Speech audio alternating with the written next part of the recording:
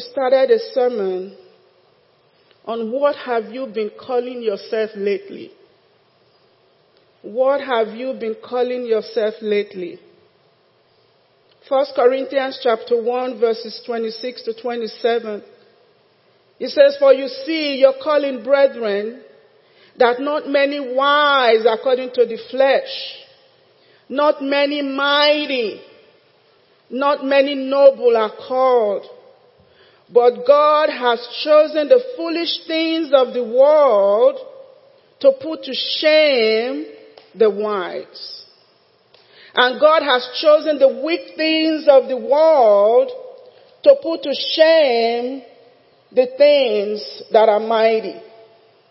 Ephesians 1, I don't have that up there. Ephesians 1 chapter 4 says, God chose you. God chose you before the foundation of time. God chose you. God chose me. God had many options, but God chose you. God chose me. And in your eyes, you might not amount to anything with the world, what the world calls great and mighty and wise. But God doesn't take permission from the world to put his calling on you. He calls you because he knows what he's put in you. And Isaiah 55 verse 8 and 9, verses 8 and 9 says, for my thoughts are not your thoughts, nor are my ways your ways, says the Lord. As for the heavens are higher than the earth, so are my ways higher than your ways, and my thoughts more than your thoughts. Isaiah 40 verse 28 says, have you not known, have you not heard? The everlasting God, the Lord, the creator of the ends of the earth, neither faints nor is weary. His understanding is unsearchable. Why am I bringing these foundation scriptures? Because the way we look at ourselves, the picture God has of us, is so very different from the picture we have of ourselves. God has a picture of you, God has a picture of me, that if God opens your eyes in the spirit to see it, you will be amazed. And so God speaks to you from that picture of you that he sees, that he knows, because he made you. Jesus says, lo, behold, I come to fulfill all that was written about me in the volume of the book. The same with you, the same with me. I'm very big on fulfilling destiny. I'm very big on it. Because I know that if we begin to see ourselves the way God sees us, we will change the way we talk. Because we are very quick to agree with the enemy what he wants you to be. Oh, I'm weak. And so you say all the time, I'm weak. And as you say it, the weakness multiplies. I am sick. That's all you talk about.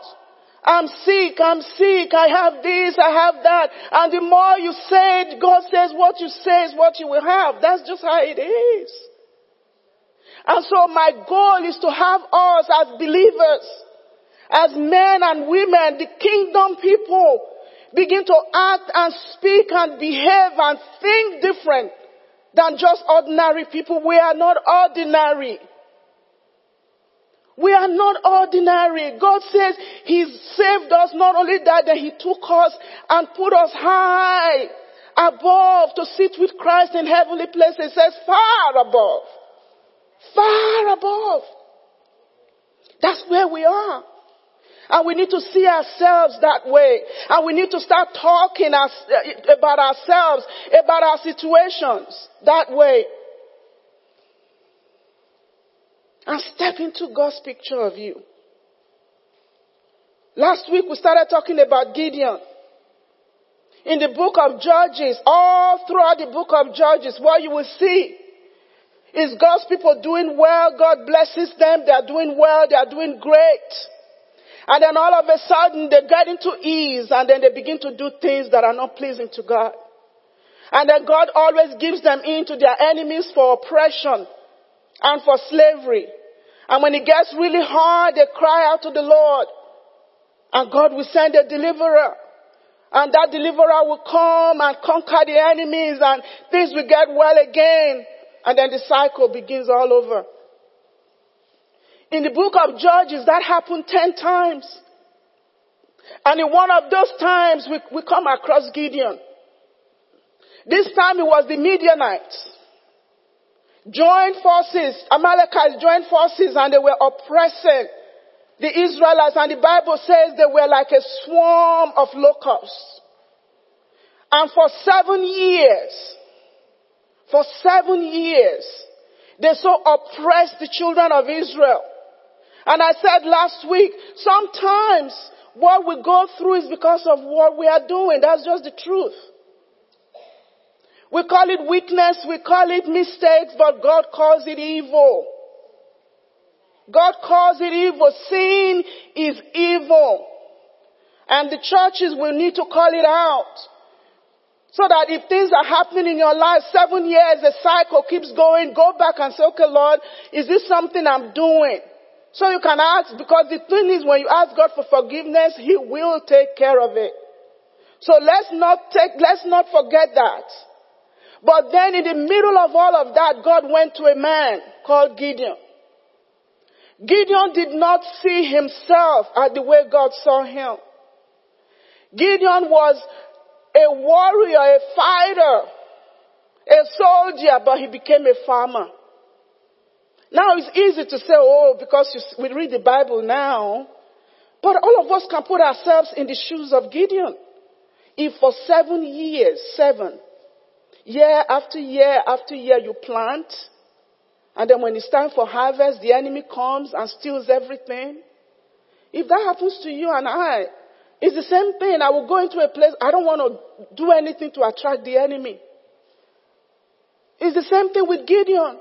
He was at the point he didn't want anything to even attract the enemy. So he went into hiding out of fear to the place that God didn't call him to. How many of us today are Gideons? How many of us here are in a place that's not where you are supposed to be? Especially spiritually. Especially spiritually. You know that there's a call on your life. You know there is something God wants you to do, no matter what it is. Even if it's in the academic world, in the business world, anywhere. There are 7 mountains of influence. It's not just being a pastor. There are 7 mountains of influence that everyone can make their mark on this earth for the Lord. So you know where God has called you to, but are you there right now? Are you like Gideon, who is a warrior, a soldier, a mighty man of valor, but you are now a farmer hiding in the wine press, threshing wheat? And so God said to speak to his people today that it's time for us to start aligning with the purpose of God for us in our lives. In Judges chapter 6, 12 to 15, and the angel of the Lord appeared to him, Gideon, and said to him, the Lord is with you, you mighty man of valor. And Gideon said to him, oh my Lord, if the Lord is with us, why then has all this happened? Isn't that what we ask all the time? God, if you are with me, why am I going through this? And I'm going to come to that. Some of the things that we do and say and how you should know God is with you. Because the assumption is that if everything is going well with you, that's when God is with you. And that is the wrong assumption. It says, and where are all the miracles which our fathers told us about, saying, did not the Lord bring us up from Egypt? But now the Lord has forsaken us and delivered us into the hands of the Midianites. Then the Lord turned to him and said, go in this might of yours, and you shall save Israel from the hand of the Midianites. Have I not sent you? Because God knew what he put in Gideon. So he said to him, oh my Lord, how can I save Israel? Indeed, my clan is the weakest in Manasseh, and I am the least in my Father's house. God sees what you can become. God calls us what we can become. But as you can see here, Gideon is giving every excuse. Are those facts? Yes. Manasseh was the weakest tribe in Israel. If you go back and read in Genesis, you see what happened. They were mean, they were bad, and God spoke some things over them. So they were not, the strong tribes, no, like Judah, they were not. But did God consult the tribe of Manasseh when he looked for the weakest tribe and the weakest family and the youngest to pick Gideon? No. We don't know why God chose. I don't know why God chose you. I don't know why God chose me. But God chose us. Let the devil fight all he wants to fight. God has chosen you. But are you agreeing with the call of God and why God has chosen you? I read a story this week. I said that is so like how people are. There's this family. The father was a drunk, beat mom all the time. Mom died, and then the two sons, the two boys. Finally, the father died, and these two boys grew up. And one of them became a judge. And guess what the other one was? A criminal in prison. And then one day, guess who appeared before the judge? His brother. And after the whole thing was over and they came to him, the reporter said, "That's your brother. What happened here? The same home, the same parents, the same circumstance, the same environment. What happened?" The one that's been shackled going to jail said, "It's because of my upbringing. That's why I'm like this." The judge, when they interviewed him in his chambers, what did he say? Exactly the same thing. So because of my upbringing, that's why I'm like this. So which one are we? Which one are we? We can agree with the enemy and say, okay, because of my upbringing, oh, Pastor Angela, I don't have the education, I can't do it. I don't have the money, I don't have the influence, I don't have whatever it is, we have excuses. The enemy will always give us excuses why we can't step out. Will always give us excuses why we can't step out.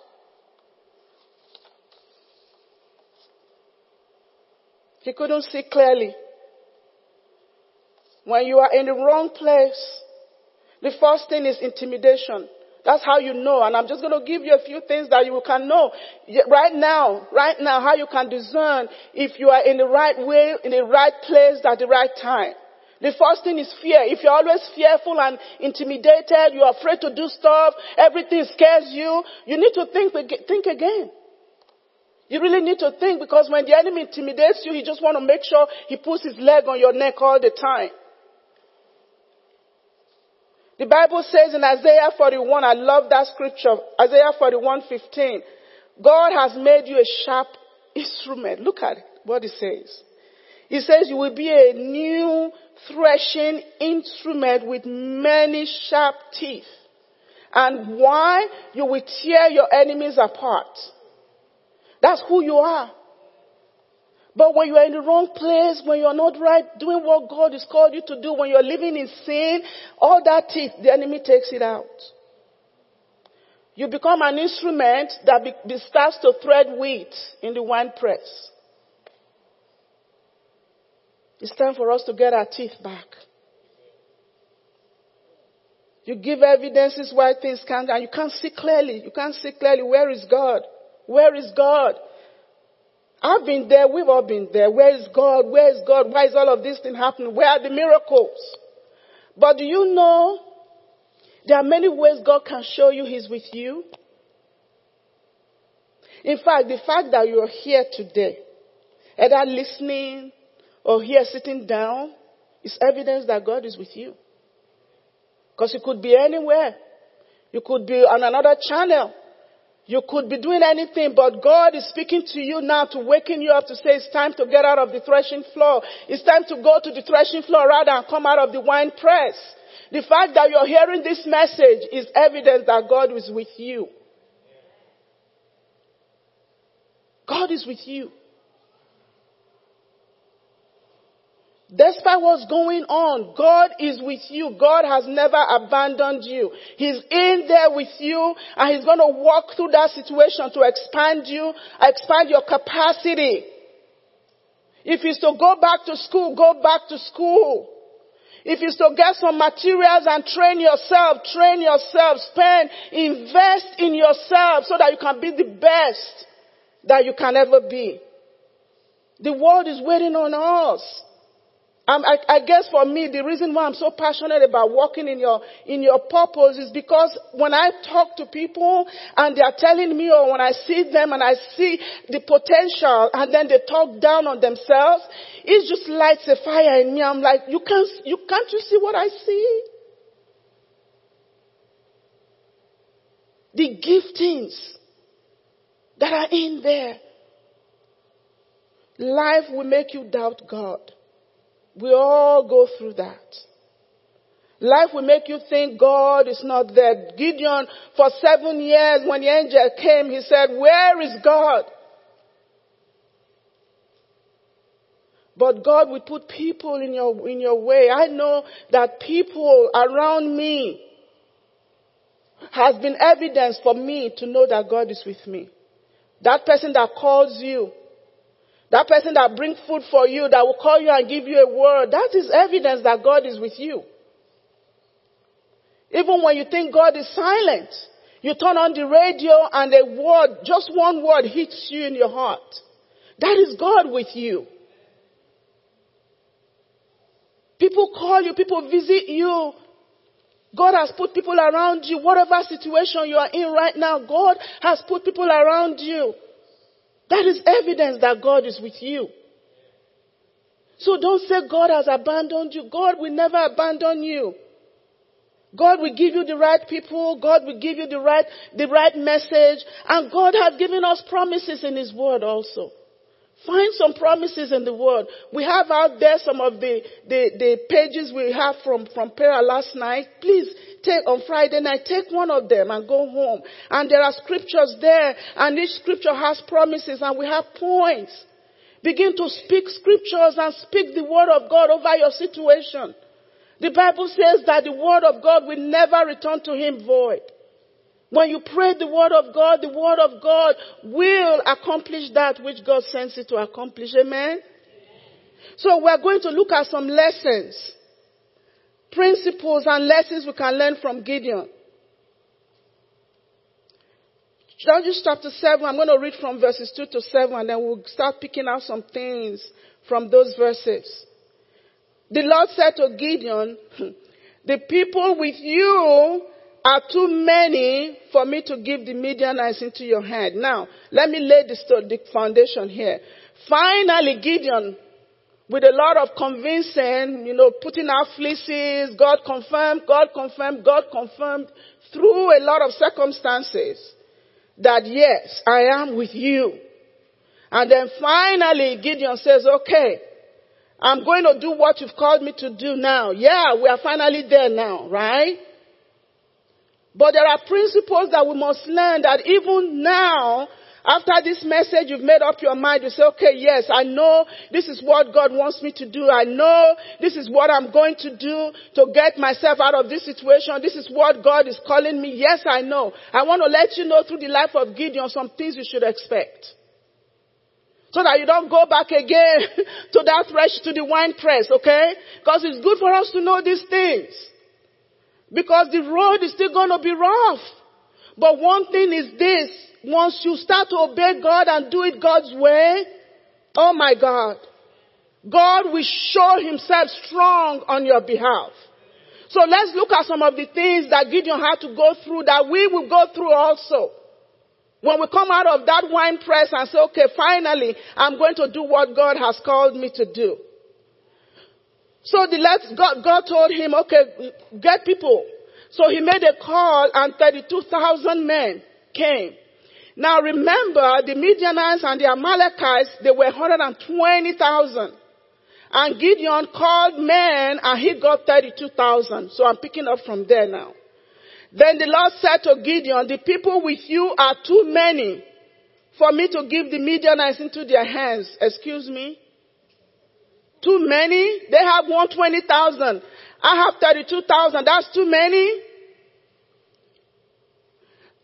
It says, lest Israel boast over me, saying, my own hand has saved me. Verse 3. Now therefore proclaim in the ears of the people, saying, whoever is fearful and trembling, let him return home and hurry away from Mount Gilead. Then 22,000 of them returned, and 10,000 remained. Verse 4. And the Lord said to Gideon, the people are still too many. Take them down to the water, and I will test them for you. There, and any one of whom I said to you, this one shall go with you, shall go with you. And any one of whom I said to you, this one shall not go with you, shall not go. So he brought the people down to the water.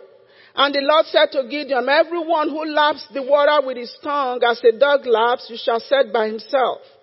Likewise, everyone who kneels down to drink. And the number of those who lapped, putting their hands to their mouth, were only 300 men. But all the rest of the people knelt down to drink. And the Lord said to Gideon, with the 300 men who lapped, I will save you, and give the Midianites into your hand. And let all the others go, every man to his home. You see what's going on here? From 32,000, it came down to 300. 300 against 120,000.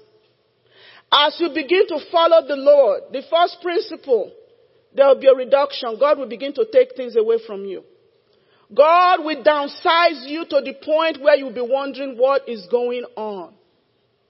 But the downsizing of God, does that mean his favor is not in your life? No. So begin to expect that. People will leave. Finances will leave. Things will leave. And it's not, every time, it's not always the enemy. When things leave you, it's not always the enemy. So that when you begin to see that happen, God begins to take things away and people away from you. So you don't shake your fist at God, because God knows what he's doing.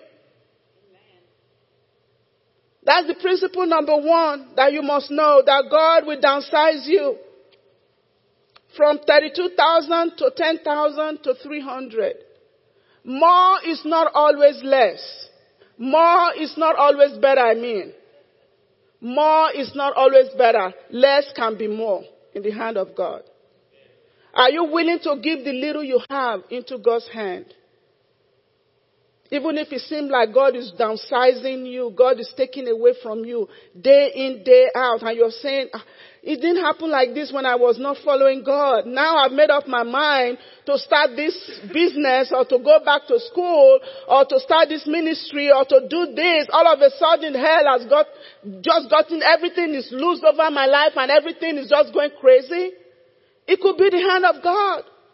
That's the principle we learn from Gideon. Listen to this. When God opened my eye to this, the second principle. I'm going to read the scripture, Teresa, before you put it on. Let's read the scripture first. Judges chapter 7 verse 1 in the New Living Translation. So Jerubbaal, that's Gideon, and his army got up early and went as far as the spring of Harod. The armies of Midian were camped north of them in the valley. The enemies were in the valley. And when I saw that scripture, God reminded me, I started thinking, I said, do you know, every battle the Israelites fought was in the valley. Do you know Goliath was in the valley of Elah? The Philistines, all the defeat you see the Israelites, do a study on the valley. Just put valley on your phone and type and see. All the battles are always in the valley. That is why God sends you to the valley. When you're going through a hard time, your valley experiences is meant for you to go in and kill some Goliaths. God sends you because there's some giants in your valley that God wants you to kill. The valley experience is a good experience. But we don't see it that way. God told Gideon, said, the armies are in the valley. They are in the valley. God sent Gideon to the valley for a reason, and God sends you and God sends me to our valley experiences for a reason. You don't fight the enemy on the mountaintop. Have you ever fought the enemy when things are going rosy? No, you're sleeping. You're enjoying yourself, traveling, having fun. When hard times come, when things are rough, that's when we fight. That's when you take care of things that you don't want to happen again. The valley experiences is when you kill things in your life. That's when you kill yourself. That's when you kill your flesh. That's when you kill desires that are not of God in the valley. So when you are in the valley, there's a reason for us being in the valley. Amen? You never have to fight in the mountaintop. Let me read some quick examples. 1 Samuel chapter 17 verse 2. And Saul and the men of Israel were gathered together, and they encamped in the valley of Elah. That's where Goliath was killed. And drew a battle array against the Philistines. 1 Chronicles chapter 14 verse 13 to 14. Then the Philistines once again made a raid where? On the valley. Therefore David inquired again of God, and God said to him, you shall not go after them. Circle around them and come upon them in front of the mulberry trees. God says, in the valleys where I want you to defeat them. One more scripture, 2 Samuel chapter 5, verses 18 to 19. The Philistines also went and deployed themselves in the valley of Rephaim. So David inquired of the Lord, saying, shall I go up against the Philistines? Will you deliver them into my hand? And the Lord said to David, go up, for I will doubtless deliver the Philistines into your hand. Your giant, your problems, everything is in that valley. So as you begin to do the will of God in your life, when things begin to happen, don't curse God. Look for the giants for you to kill. Principle number 3, it's okay to be afraid. It's okay to be afraid, but do it afraid. Do it trembling, but don't quit. There are some things that are hard to do. Judges chapter 7 verse 10. God told Gideon, says, but if you are afraid to go down, go down.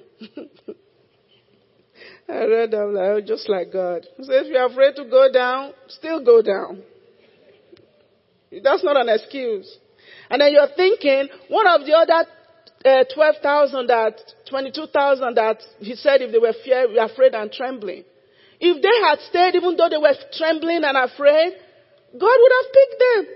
But merely God said, okay, those that are afraid and trembling, go home. Everybody took his stuff. And they took off. And so when Gideon, the one God, he was afraid too.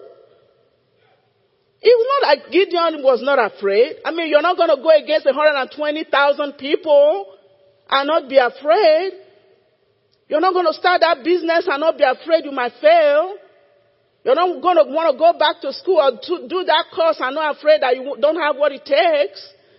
You're not going to start the ministry or whatever God has told you to do and not afraid if you have the strength to carry it to the end. But it says even if you're afraid to go down, still go down. Even if you're afraid to do it, still do it. It's what we do. See, success. Some people see you and just think you came out of nowhere. Nobody comes out of nowhere. Nobody comes out of nowhere. Nobody becomes a million. Well, yeah, they can become a millionaire overnight if they play lotto. But truly, the one that lasts, people that are successful, they don't come up overnight. It's consistency. Doing the same thing. Whether they're happy or not. Whether they are tired or not. Whether they feel like it or not.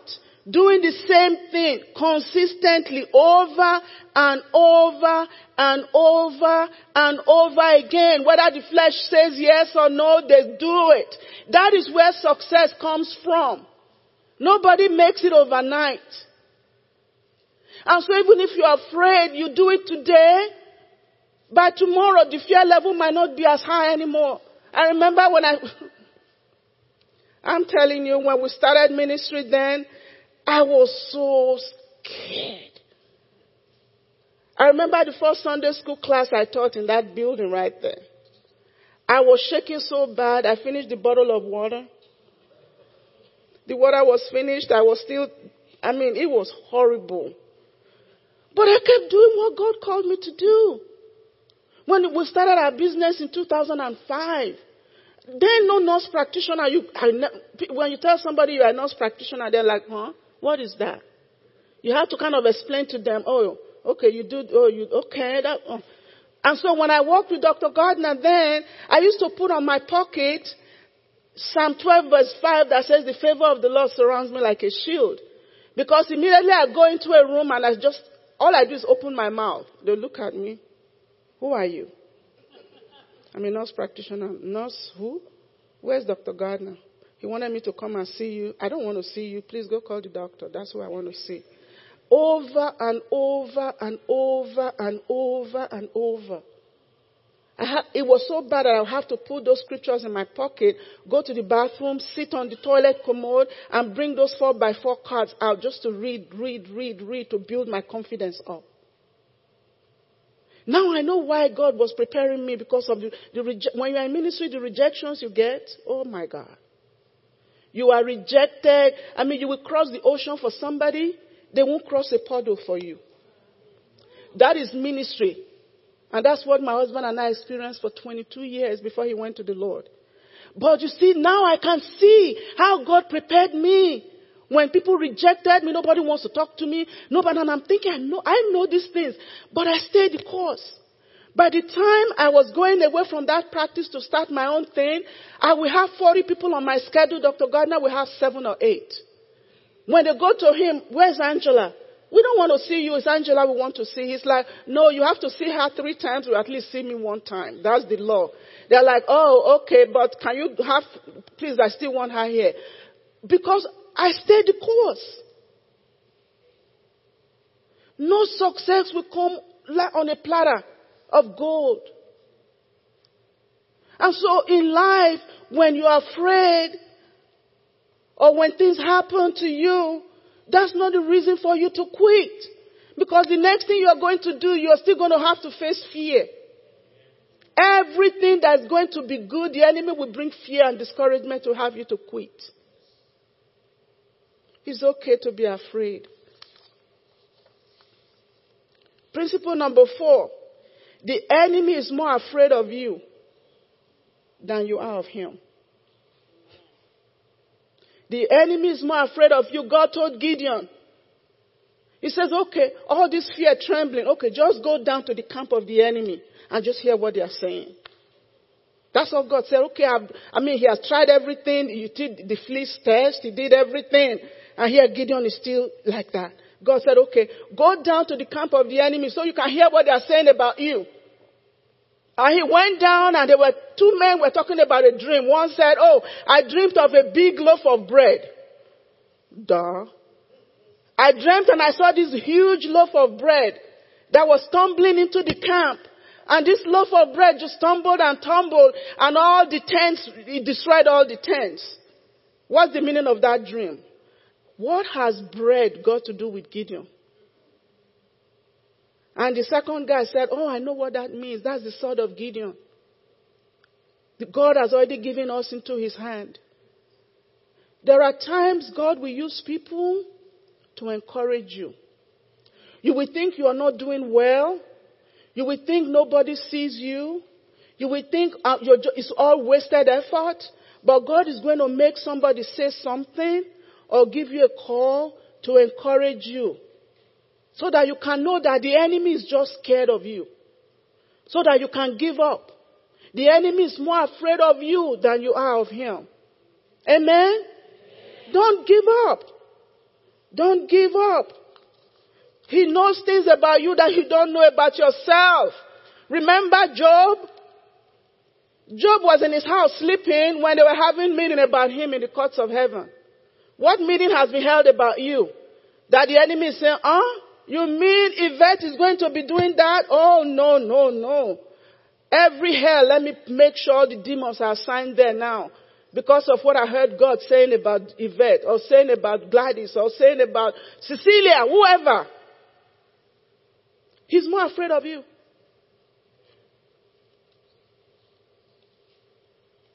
And then principle number 5, my time is almost off. Don't expect God to ever make sense. God does not make sense. And if you try to have God make sense, you will take all the Tylenol, you will take all the ibuprofen in Walgreens. God will not make sense. Just know that. Judges chapter 7 verse 16. And he divided the 300 men into 3 companies. And that's what the instruction God gave him now. Divide them into 3 companies. Put trumpets in the hands of all of them. And empty jars with torches inside the jars. Okay, that's the strategy to go fight. 300 men against 120,000 people. Divide them up into 103 different groups. Okay, at least if we're all together, huddling together, maybe we'll have a little bit of, now you're thinning us out again. Each one, 100 each, and then trumpet, empty jar, and torch. But that's what praise will do.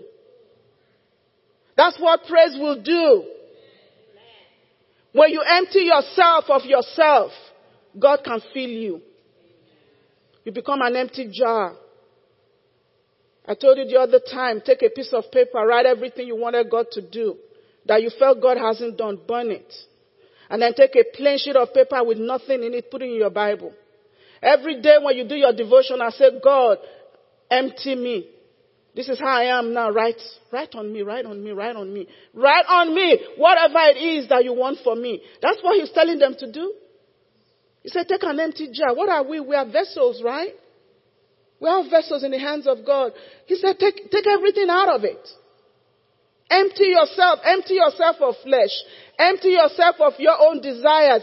Empty yourself of your own dreams. Empty yourself of what you planned. Let God plan your life for you. It says, empty yourself, become an empty jar. And then says, touches. What is that? That's the fire of the Holy Spirit. The zeal of the Lord. Fire. The Holy Spirit. Once you have your praise in your hand, once your flesh has been killed, and once you have the Holy Spirit, nobody can take you down. Nobody can take you down. Even if it's just you alone. Even if it's just you alone. I can testify to that. I can stand here and testify to that. That if not for God, I can testify to that. God's strategy is not man's strategy. God's wisdom is not man's wisdom. God's ways are not man's ways. God says, are my thoughts not higher than your thoughts?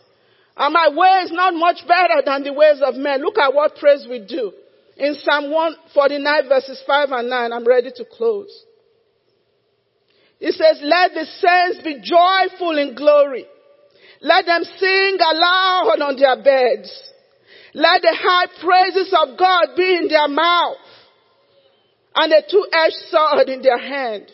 When you do that, verse 7, give me verse 7, Teresa. Let's see what happens. It says when you're doing that, you are executing vengeance on the nations and you are executing punishment on the peoples. And you are binding kings with chains. And you are binding nobles. We are talking about demonic spirits now. You are binding them with fetters of iron. And you are executing on them the written judgment. And that very last thing says what? This honor what? This honor has what? Pastor Angela? Pastor Larry? This honor has who? All the saints. You have that honor. I have that honor. You want to execute judgment? You want to put the enemy where he belongs? As you follow the Lord with zeal and with fire? That's what you must do. In one hand, you must have your praise. On the other hand, you must empty yourself of you.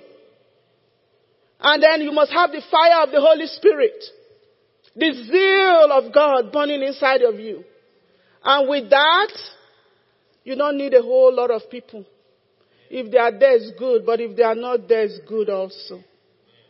So that you don't go about your life always thinking you have to have a crowd doing this for you before you can move forward. You don't need that. You need your praise. You need yourself emptied. No sin, no compromise. And then you need the touch, the fire of the Holy Spirit, the zeal of God to consume and to fulfill. Hallelujah. Hallelujah. Hallelujah. Stand to your feet this morning. Let's just raise our hands as we pray. All of us pray.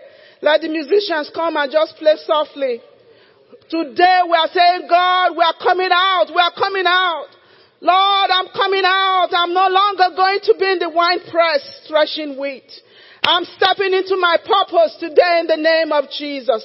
Oh, rebo shenderebo shekerebo, iraba shanderebo sondorebo shikariadebo, manderebo shenderebo kande yaraba. Whatever you will for me, whatever you will for my family, whatever you will for my ministry, whatever you will for the Ark Fellowship, Lord. Oh, yanderebo senderebo shehetareaba. Oh, ndaraba shenderiaba konderiaba sonderiaba. Father God, I pray over your children today. Your word says you will arise.